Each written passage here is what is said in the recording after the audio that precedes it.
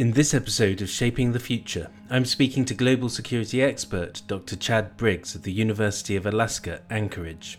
Chad advises many global organizations on the intersection between climate change and national and regional security issues.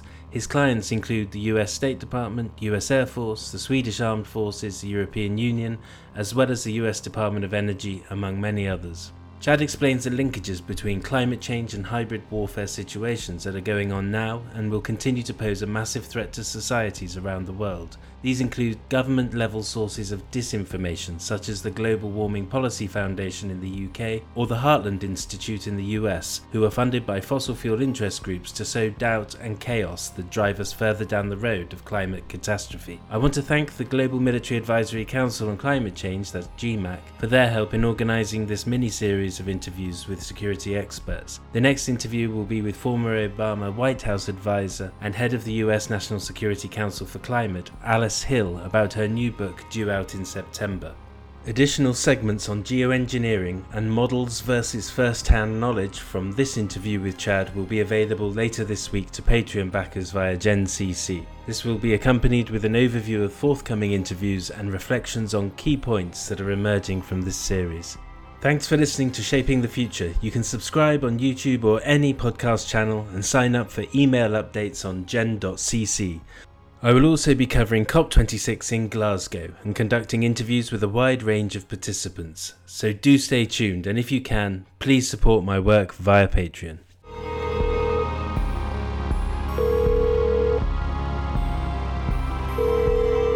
Okay, Chad, thank you very much for taking the time to speak to me today. In your published work that I've seen, you talk about the concept of hybrid warfare and how this can link to climate change.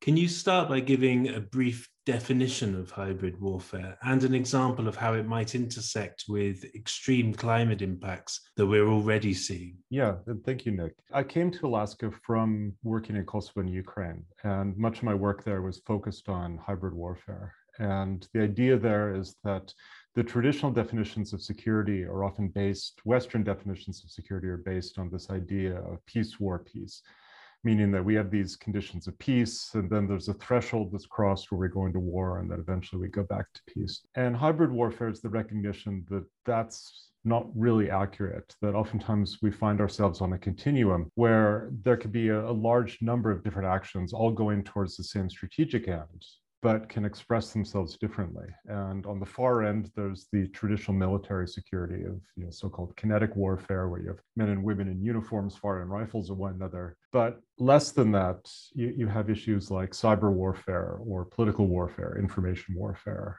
economic sanctions, all these things that can ultimately undermine an adversary's security, but don't necessarily come up to the recognition that, oh, wait a second, we're under attack. And the US and NATO have really had a difficult time, I think, coming to terms with that, because institutionally, because of Article 5, and also just organizationally and ideologically, we don't think that way. Climate change intersects that in a couple of ways. First, there's the issue that it affects readiness, it affects operations, and it affects where operations take place, meaning the long-term strategy. So even when you're trying to figure out where are our security interests and what do we need to defend in the first place, then that's going to change the calculus quite a bit. And the US has certainly experienced that with the opening of the Arctic and realizing that they need to focus here now. And okay, what does that even mean? What do gray operations, meaning operations that are carried out by adversaries, but we don't necessarily see them very easily? What does that mean?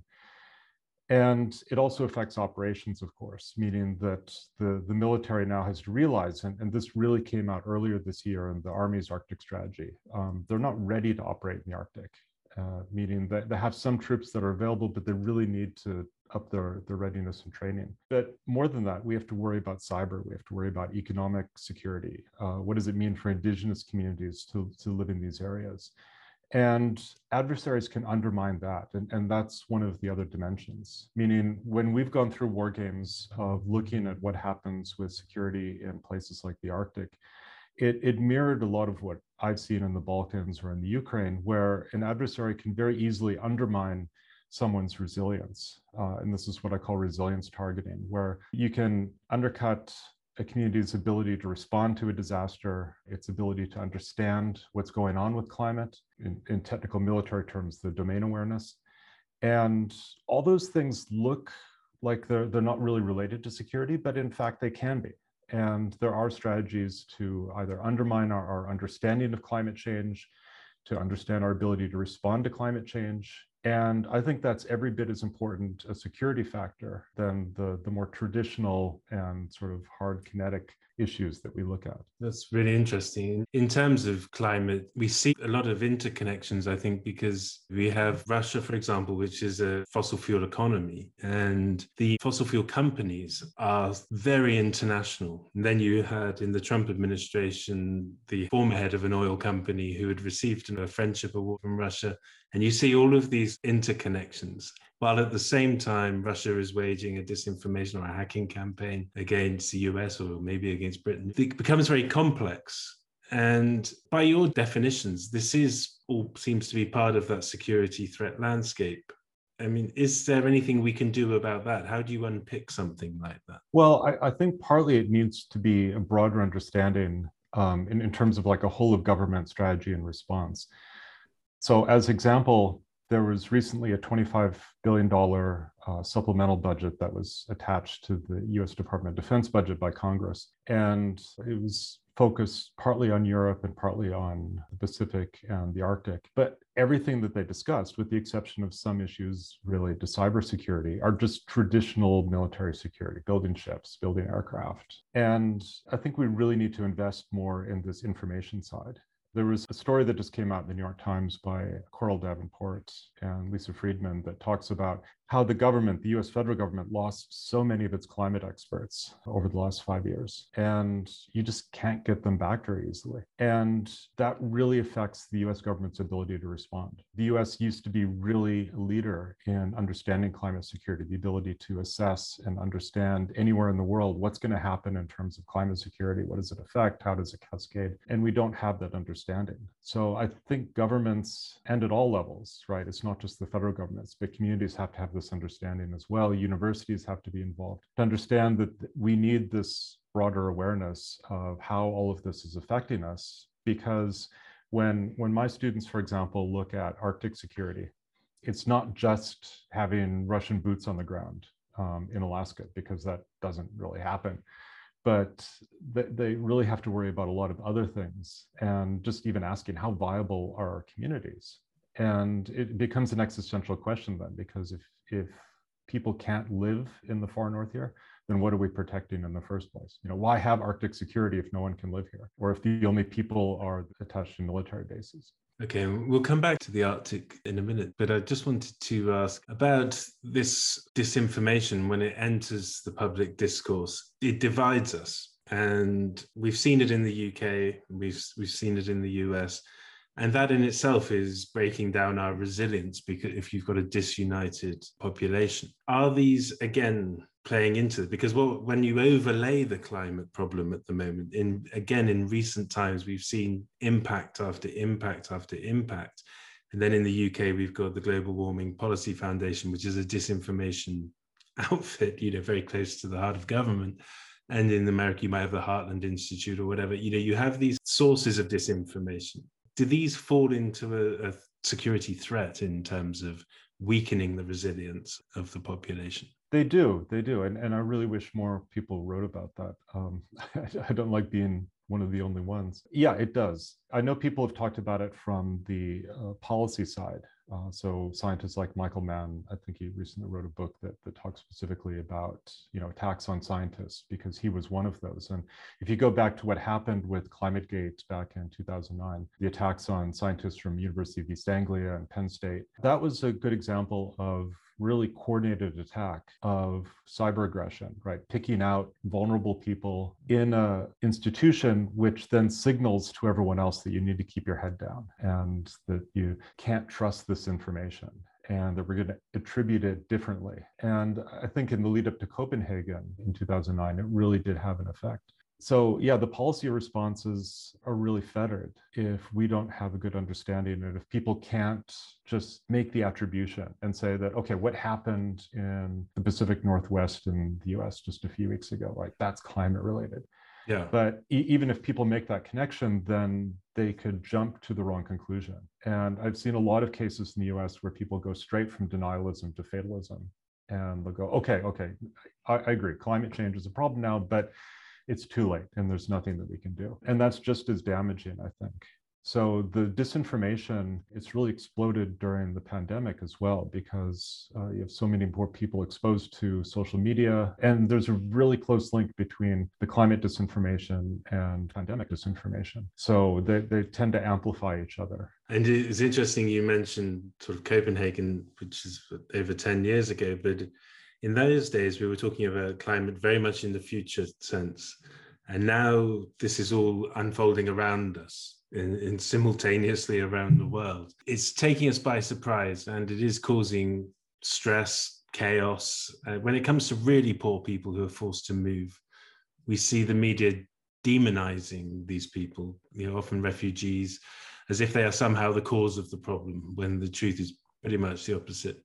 Who benefits when refugees and migrants are demonized in this way? That's a long-standing, I think, political ideology that has come out, not just in the US, but we've seen it in Europe for years. And one of my friends, Brooke Brinkowski, talks about this in terms of the Taunton network, that there are actually paid networks that you can trace back to the 1950s and the 1960s. And the whole idea of overpopulation, because there was always overpopulation somewhere else. And in the 1990s, it got linked to climate change and environment for the first time, even though they didn't really mention climate change, but they were talking about resource scarcity. So you get like the Robert Kaplan Coming Anarchy and these ideas of Russellian literature, all these brown bodies washing on Southern European shores. And it definitely plays into a lot of nationalist politics. We've seen that in Europe, we've seen it in the United States, and it works in other countries. I mean, certainly what happened between Myanmar, Bangladesh, India was really horrific. And I should point out, it's not always just the people who are moving, but the people who are left behind are often in even worse situations. But yeah, people get demonized for what is really just kind of a natural reaction. I think a better understanding of the connections, and there's some effort with that in the Biden administration to look at, say, in Latin America, what's causing people to leave places like Central America and go into the US, and understanding that these can be climate related. These intersect, though, with like criminal networks who then take advantage of people's lack of resilience or lack of income, take over land, and then push people out. In the sort of security side of it, and you mentioned Biden looking into the causes, do you think there are proposals that could see us helping, if you're a wealthy nation, helping to build climate resilience at the source? Do you think that's something that's going to come more to the fore?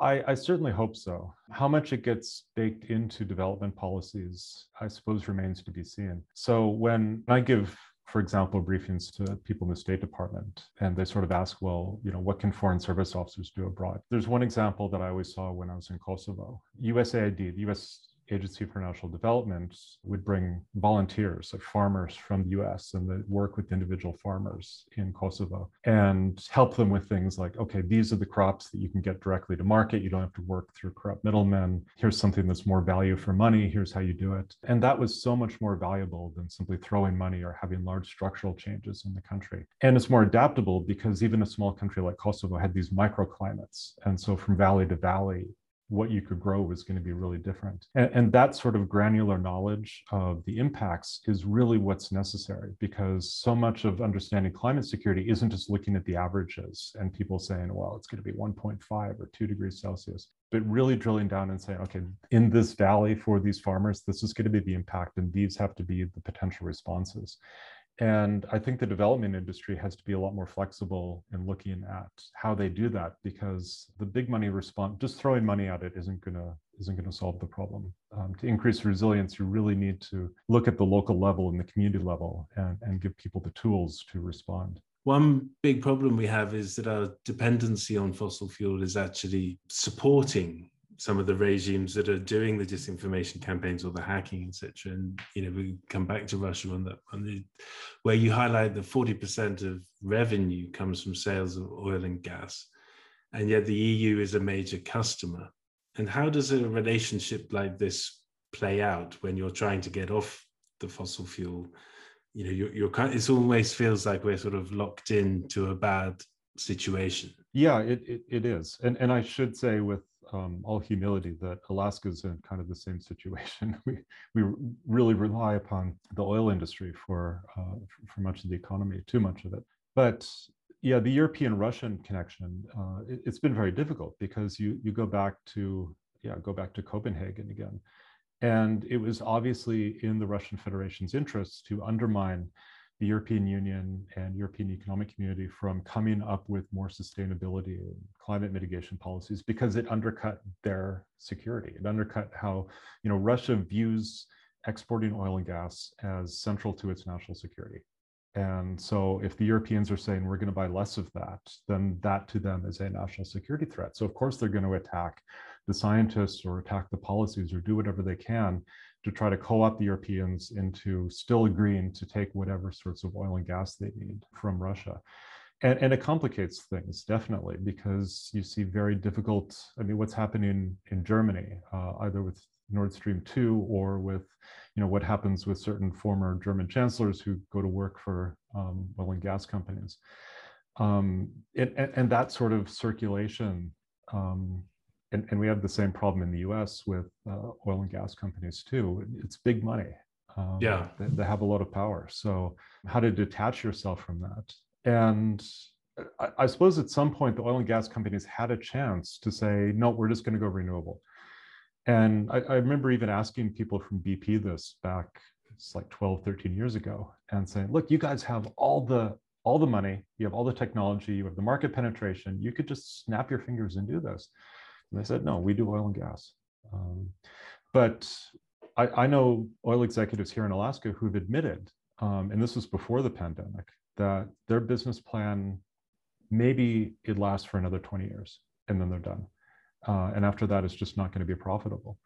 And I think the pandemic has accelerated that. But that's going to leave people without any sort of plan B, meaning we're going to have to transition off. And it's already happening, but it's very difficult to make that transition and to build the infrastructure. And I think that's the big argument right now in Congress is, okay, we need the infrastructure because we can't simply just say, all right, we're done. You need to transition from fossil fuels to electricity and renewables. And doing that, especially over large geographical areas, can be really, really challenging.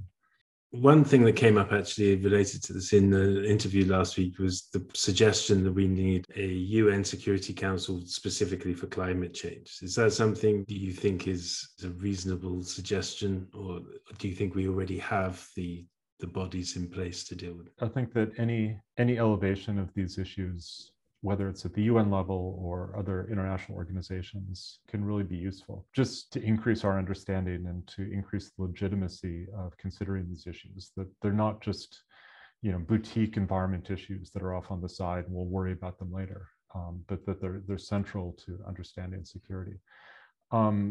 What impact that's going to have policy-wise, that's what I'm not exactly sure, because it's still going to come down to individual countries and states and communities being able to implement the policies, whether it's increasing resilience or increasing science, or coming up with national security strategies. Because I think what we've seen with, say, floods in Europe this summer, these are conditions that Europe just isn't used to dealing with. They've had, a pretty good 1,000 years of pretty stable climate, and suddenly things are changing and the infrastructure is just not built for it. So I think raising awareness is one thing, but there need to be policy translations as well. So like at the EU level, there probably needs to be some sort of EU commission just for, say, climate infrastructure that deals with how do you tie together energy. And energy transition in Europe is already a very difficult issue, but how do you tie that then to infrastructure and resilience and flooding and everything else? Do you think that with the widespread impacts hitting us from every direction, is there actually opportunities for much greater diplomacy?